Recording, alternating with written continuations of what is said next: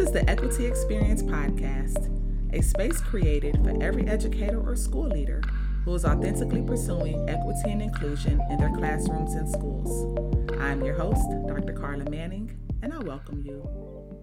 Good day and welcome to another episode of the Equity Experience Podcast. Thank you for joining us on today. Thank you for spending your time. I am Dr. Carla Manning, CEO of the Equity Leadership Group. We are a consulting company working with teachers and school leaders to help them strengthen their DEI initiatives. And as a part of the work that we do, we have conversations with our clients, discussion groups, focus groups, breakout groups. And a question that came up that I thought was worth sharing definitely on this podcast is what happens when people do not show up to DEI trainings, right? And I thought that was a really good question. I came up with some answers like right on the spot. And I said, well, this would be a good conversation to have on a podcast because this is something that needs to be talked about, right? Sometimes a school district, a school, or an organization or a company may have required professional development or some sort of professional learning or staff development expectations. And one of those focus areas of those professional developments may be diversity, equity, and inclusion. But what happens when people don't show up, right? My team and I, we worked with the school district last year, and this is a pretty large school district, and there was such a small percentage of teachers that actually showed up to the PD. And I'm willing to bet that because of the topic of the PD, which was becoming an anti-bias, anti-racist, culturally responsive educator, because of the topic of the PD, I'm sure that that may have had something to do with the fact that a lot of people did not show up. But what happens when people don't show up and how do people make sense of that? What can be done to encourage a higher attendance and higher participation in diversity, equity, and inclusion trainings? Okay. So I have 4 suggestions or recommendations or strategies that you can think about and consider as you engage with people management, right? In terms of offering professional development for diversity, equity, and inclusion. So the first thing I would say is that first, I would like for you to recognize that this is actually a very common phenomenon, okay? So this is not just an isolated incident. This is not just something that happens within your district or organization. This is a very common phenomenon where people are not attending diversity, equity, and inclusion trainings and PDs and staff development workshops. So that's the first thing. And the reason why it's important to recognize that this is a common phenomenon is because I don't want you, and when I say you, I mean you in terms of you being a principal or a teacher or what have you, or someone who organizes PD. I don't want you to take it personal. So I don't want you to take it personal. It's not just like an attack on the work that you do or the work itself in terms of diversity, equity, and inclusion. And how I'm starting to look at this is to some degree, this is an aspect of human behavior, right? This is what happens when people are not ready to have certain conversations, when people are not ready to enter the growth zone, and when people are not ready to step outside of the comfort zone.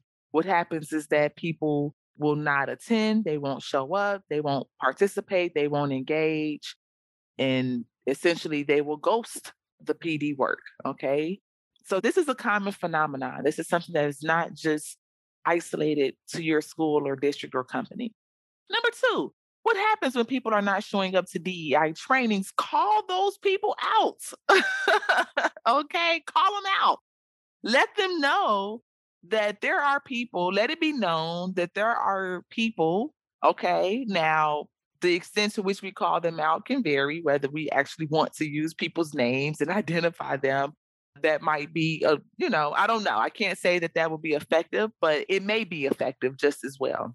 In essence, I would suggest that you call them out for not attending and those who need to attend and have a direct conversation about what their absence means. Let them know. A big part of the work that we do as diversity, equity, and inclusion consultants is increasing awareness. That is a huge part of the work.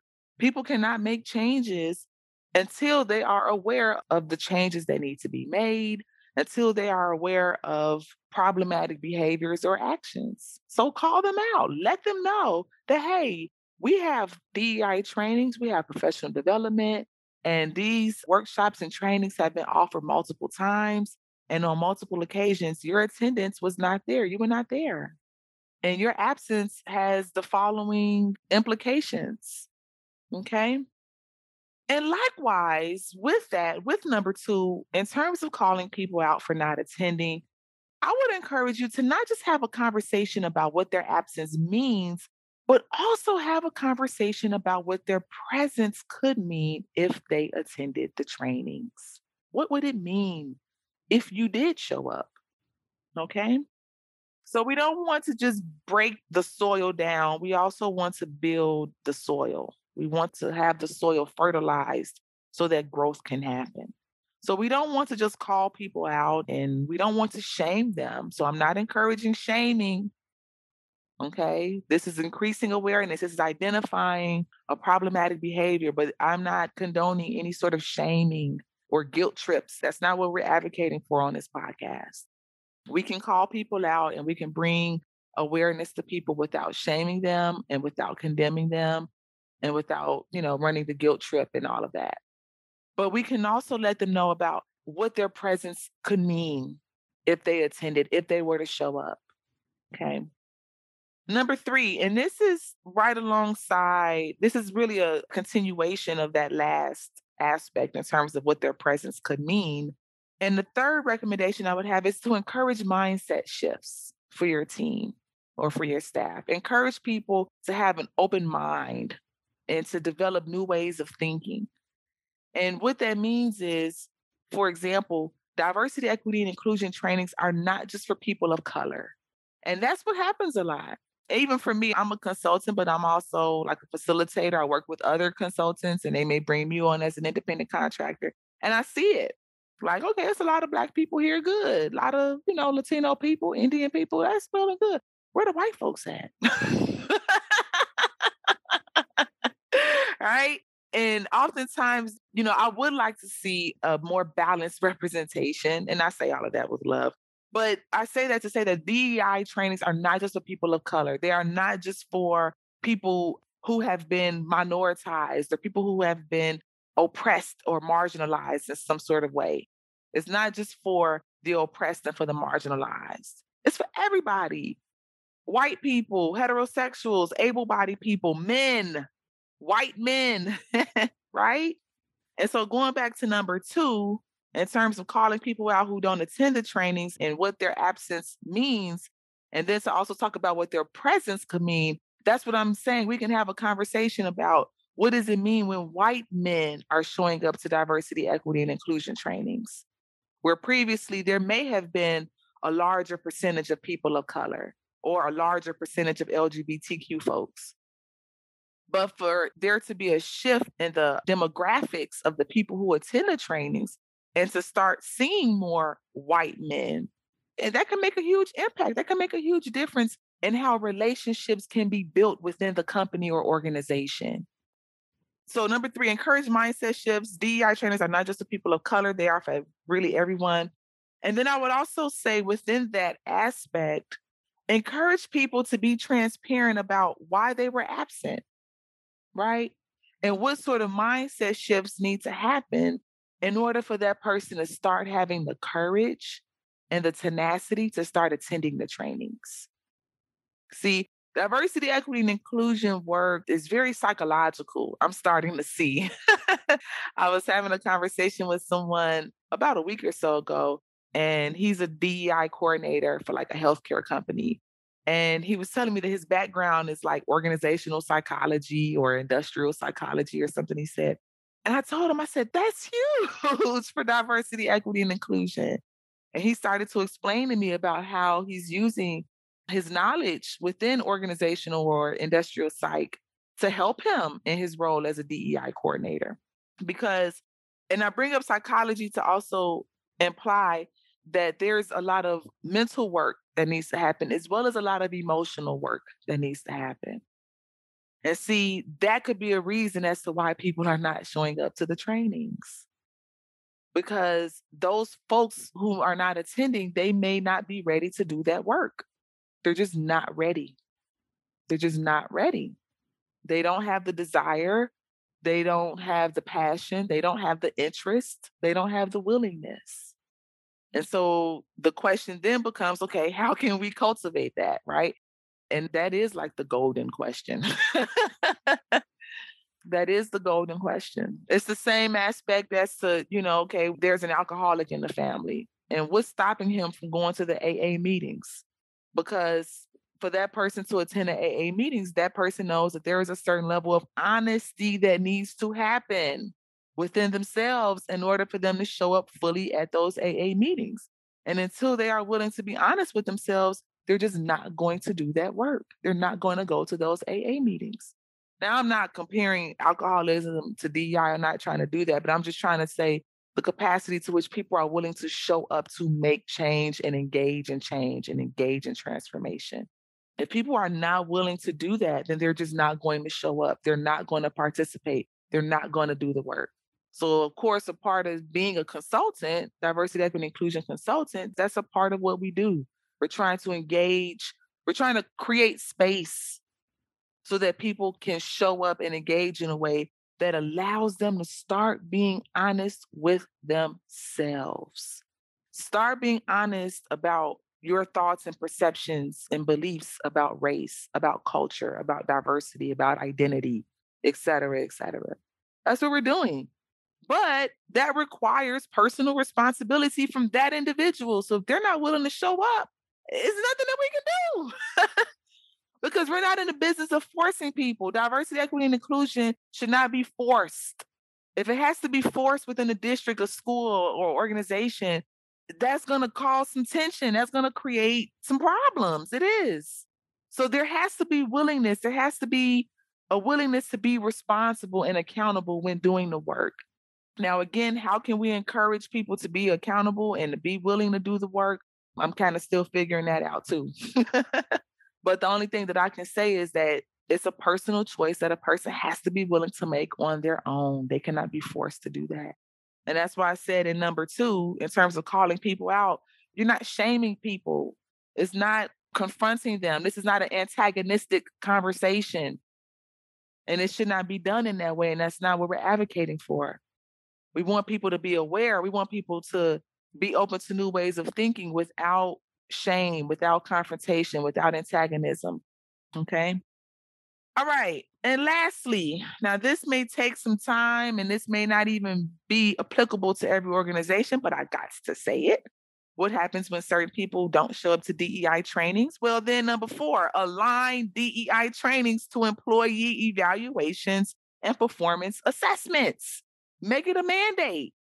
Make it a requirement in order for them to be promoted, in order for them to receive some sort of a tenure, in order for them to receive a high or positive evaluation or annual review or whatever language may be used. Make it a part of their assessment. Make it a requirement. That's basically what I'm trying to say. Now that may have to go through HR, that may have to go through, the upper echelons, et cetera, et cetera. I don't know all of the specifics, but that can be another way, another strategy that can be used. Now that's, a little bit more restrictive. That is a little bit more of like a, that's getting tight with it, right? So that's kind of taking it to another level. I will admit that, but it is a strategy that can be used. All right. So just to recap, what happens when people do not show up to DEI trainings? Number 1, I would encourage you to recognize that this is a common phenomenon. Do not take it personal. This is something that happens. It's happening all across the country in every school district, classroom, well, not classroom, but every school district or organization or company. Okay. This is a common phenomenon. Number 2, we can call people out who do not attend and have a direct conversation about what their absence means and what their presence could mean if they started to attend. And we want to have the conversation in a way that does not place blame on people. We want to have a conversation in a way that is not confrontational and in a way that encourages people to feel empowered to start attending the DEI trainings and not resentful. So we want that conversation to end in a way where that person now is at least more open to thinking about attending if they just flat out don't start attending, right? So we want them to attend after the trainings, but we don't want them to feel forced, or we don't want them to feel, like there's going to be some consequences or something to that degree if they don't attend. All right. Number 3, we want to encourage mindset shifts, okay? And let people know that DEI trainings are for everyone, and everyone has a responsibility to do the work, not just certain groups of people.